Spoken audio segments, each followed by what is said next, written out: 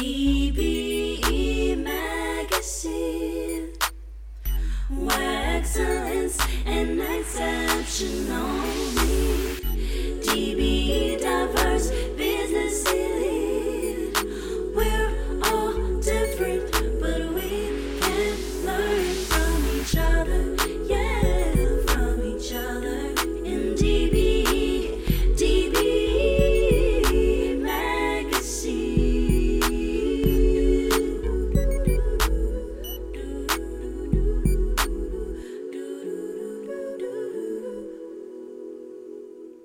DBE Unfiltered, DBE Diverse Business Elite Magazine's premier podcast. We bring you the voices of today's renowned societal leaders and community stakeholders who contribute to making a difference, talking about what they do, how they got there, and what they're thinking about in this sometimes controversial world of diversity, inclusion, and race relations. In this episode, if you can do the job, if you can meet the qualifications and get the certifications, it's time to get involved, you know.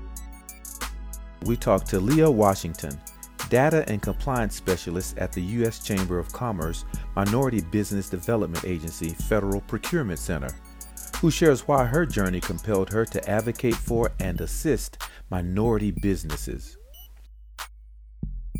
Tell our readers about your background and upbringing. Sure. So I grew up in Newark, New Jersey. I mostly grew up in the South Ward of Newark, New Jersey, and I've always been really into education, like really into school. A lot of kids around me, they were into like the arts and sports, but my thing was reading and writing and math. So I ended up transferring I started at a public school. I transferred from public school to a charter school, to a KIPP school, the first KIPP school in New Jersey. It's the Knowledge is Power program. And I was a part of their first graduating class in Newark, New Jersey. From there, I became a White Foundation Scholar. And White Foundation, they're a nonprofit that helps Black and brown students, minority students get into boarding schools. Pretty much in the northeast area of the country. And from there, I went to boarding school in Loomis Chaffee School in Connecticut, Windsor, Connecticut. From there, did a couple of different cool programs and got into college, Occidental College in Los Angeles. So education has pretty much always been my thing. I am a foster kid, so I did move around quite a bit during these, I guess educational opportunities, but I think by the time I graduated from college, I felt pretty halfway prepared, because you can learn as much as you can through the books, but you have to also learn things through experience. And when you're the first to do something, there aren't really a lot of people you can reach out to for guidance. And there's also nobody to compare you to. Right, exactly. So, can you reveal what road or decisions led to your current career? Yeah, so I've always been really into community empowerment. Mm-hmm. Growing up in Newark, New Jersey, you see, I was born in 92. I'm not afraid to share that. So it was during a time where, the riots were happening, all across the country. And, walking around, you can see a lot of blighted properties. You can see people who aren't spending their time doing the most productive things, but somehow they're still finding a way, to make a living. And I hope you know what I mean when I say that. Yes, ma'am. And so I always thought, if only these people could apply that same thinking to something that was legal and lucrative, our community would be so much better. So, we always had like our corner stores and, the gas station and things like that. But it always seemed, in the barbershop, in a beauty salon. But I always knew, like, clearly we're business minded, you know, as a community, and we just don't really know how to, I guess, kick things off. So I always felt like the best way to improve a community is through economic empowerment. I mean, at the end of the day, the more money the people in your neighborhood make, the more, you know, resources we get, after school programs, the more the property taxes are paid. And so we can get roads, you know, redone, and then we can just have more resources for everyone. So, you know, more grocery stores and things like that. So I wanted to learn how to, you know, empower myself financially first, because that is also something that's missing in a lot of communities, financial literacy. And so I went into banking after doing quite a bit of like grassroots organizing and interning, because I wanted to figure out how to financially empower myself and what tools are actually available to me, which you'd be surprised how much I learned, because I just had to learn to figure out what solutions to offer to customers. And a lot of people wouldn't know about that stuff unless you sit down with a banker who can actually map out, you know, a financial assessment and tell you what tools are available. So I did some time in banking to figure out how I can financially empower myself and others. And now I'm in a position that I love, where I can help Black and brown and women-owned businesses get contracts with the federal government. And we also help and offer opportunities at the state level. But at the end of the day, it all goes back to economic empowerment for community empowerment, which if everyone has a job or they have something to do or they're happy, you know, at least can afford to live as well as luxuries, then it actually will reduce the crime. Yes, absolutely. Yeah, and that led right to my next question, which is your title as Data and Compliance Specialist at the Minority Business Development Agency Federal Procurement Center is a mouthful. Yes, ma'am. I know. Can you define what that means, and was it a pre-existing position, or did it emerge organically as a result of your education and experience? So MBDA, Federal Procurement Center, it basically means we focus on getting clients government contracts. So that's really what we focus on. I think we're the only one under the MBDA umbrella, and we are located in Washington, D.C. So that's why it's a bit of a mouthful, because we're specific. Yes. And my role, I guess, it started out with a skill that was needed for their team to make sure that they could, you know, properly report the awesome work that's being done.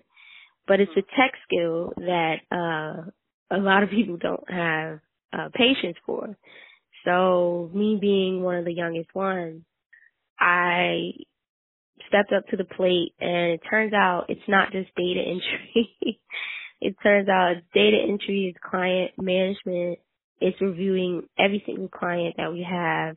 It's following up to make sure that all paperwork is completed properly so that we can report it back to the federal government agency. And it's just expanded from there based on my skills as well as whatever our team needs. We're a pretty small team, but we have like some really good things in the pipeline and some things we've already completed. And so I'm pretty much just here to make sure that while that great work is getting done, it's properly documented, it's within compliance, and we will properly get, you know, the points, you know, on the rubric or the recognition to make sure that we can continue to operate. So it already existed, but you've expanded it beyond its first boundaries. Well, it didn't really exist. There were some regulations that went into play during the first year of, you know, this team having the contract. And I basically had to change their old system over into the new system so that we can be in compliance. Okay. Can you briefly outline the goals of your organization?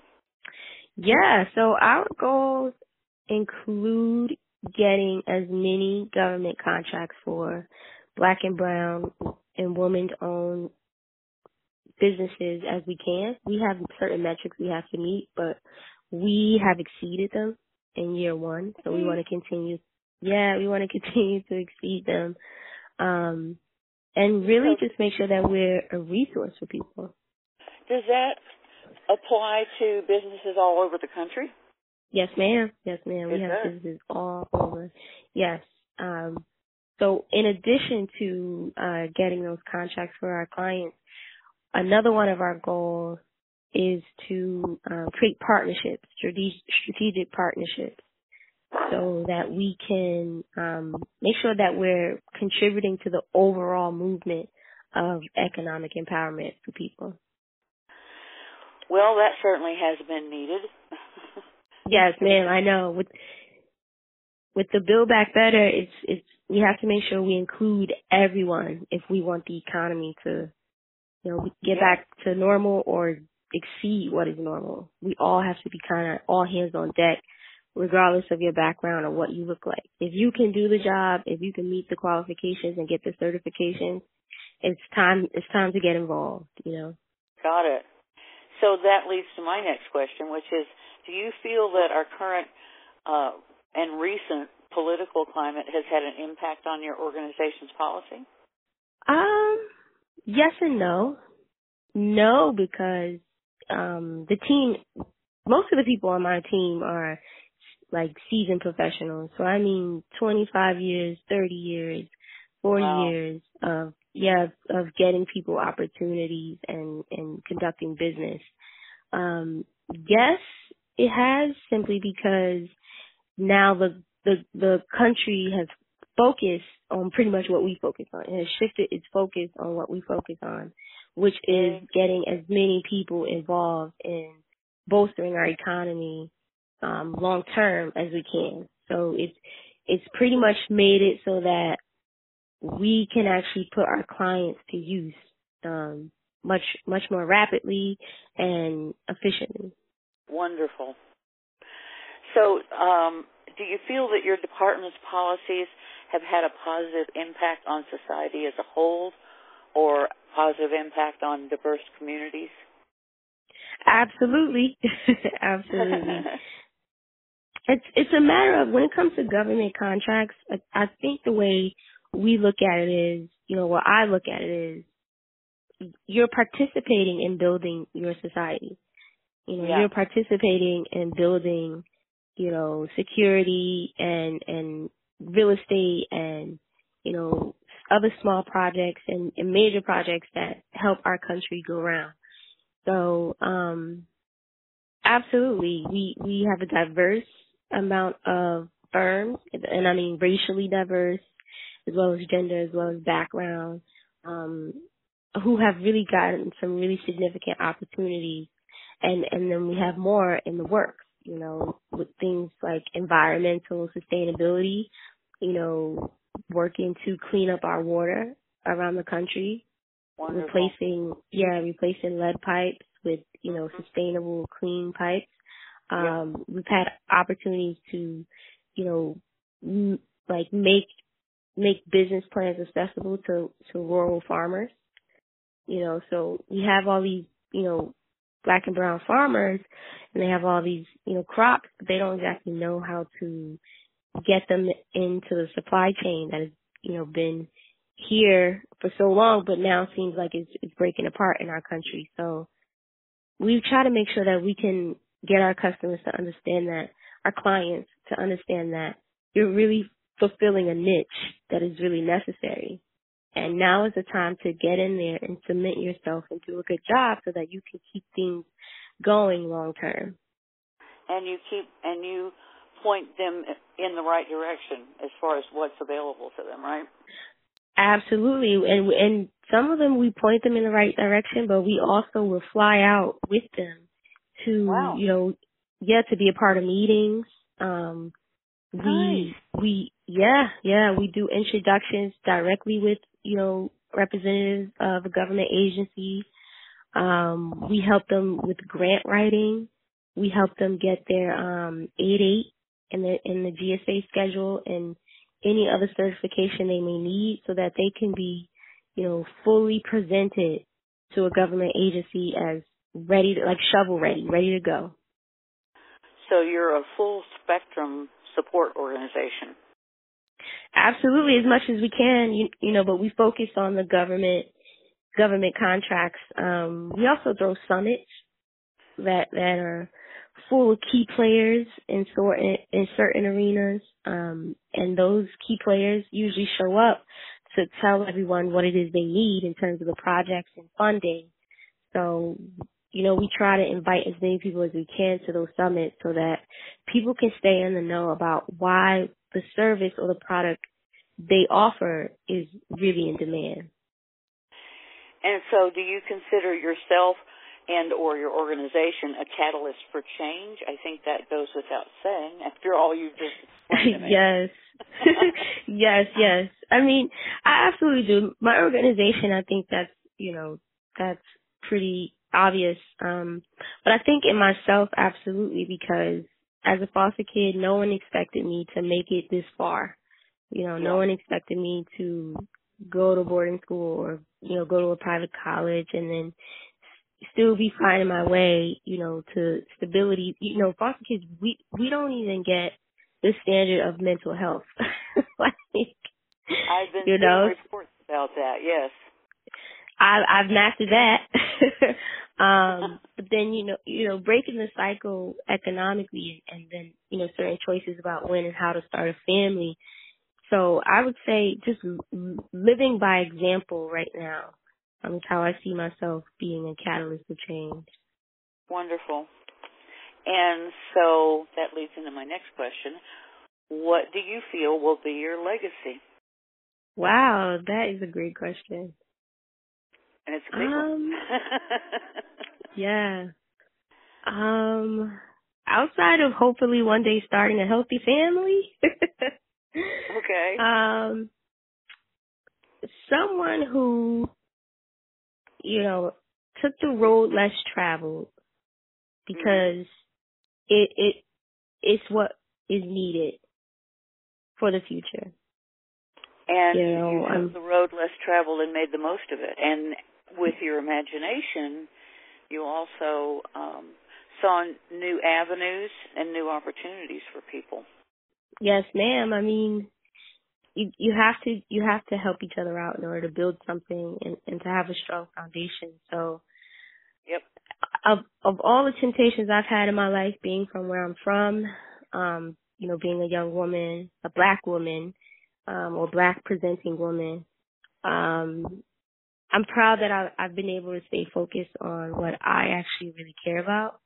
Mm-hmm. And I'm proud that includes something bigger than me, doing my small part to uphold and build and nurture something bigger than me that so many people can benefit from. Thanks for listening. And remember, you can talk about making a difference, you can take action to make a difference, or you can join DBE in doing both. Until next time, stay blessed and be inspired. DBE Magazine, where excellence and exception only.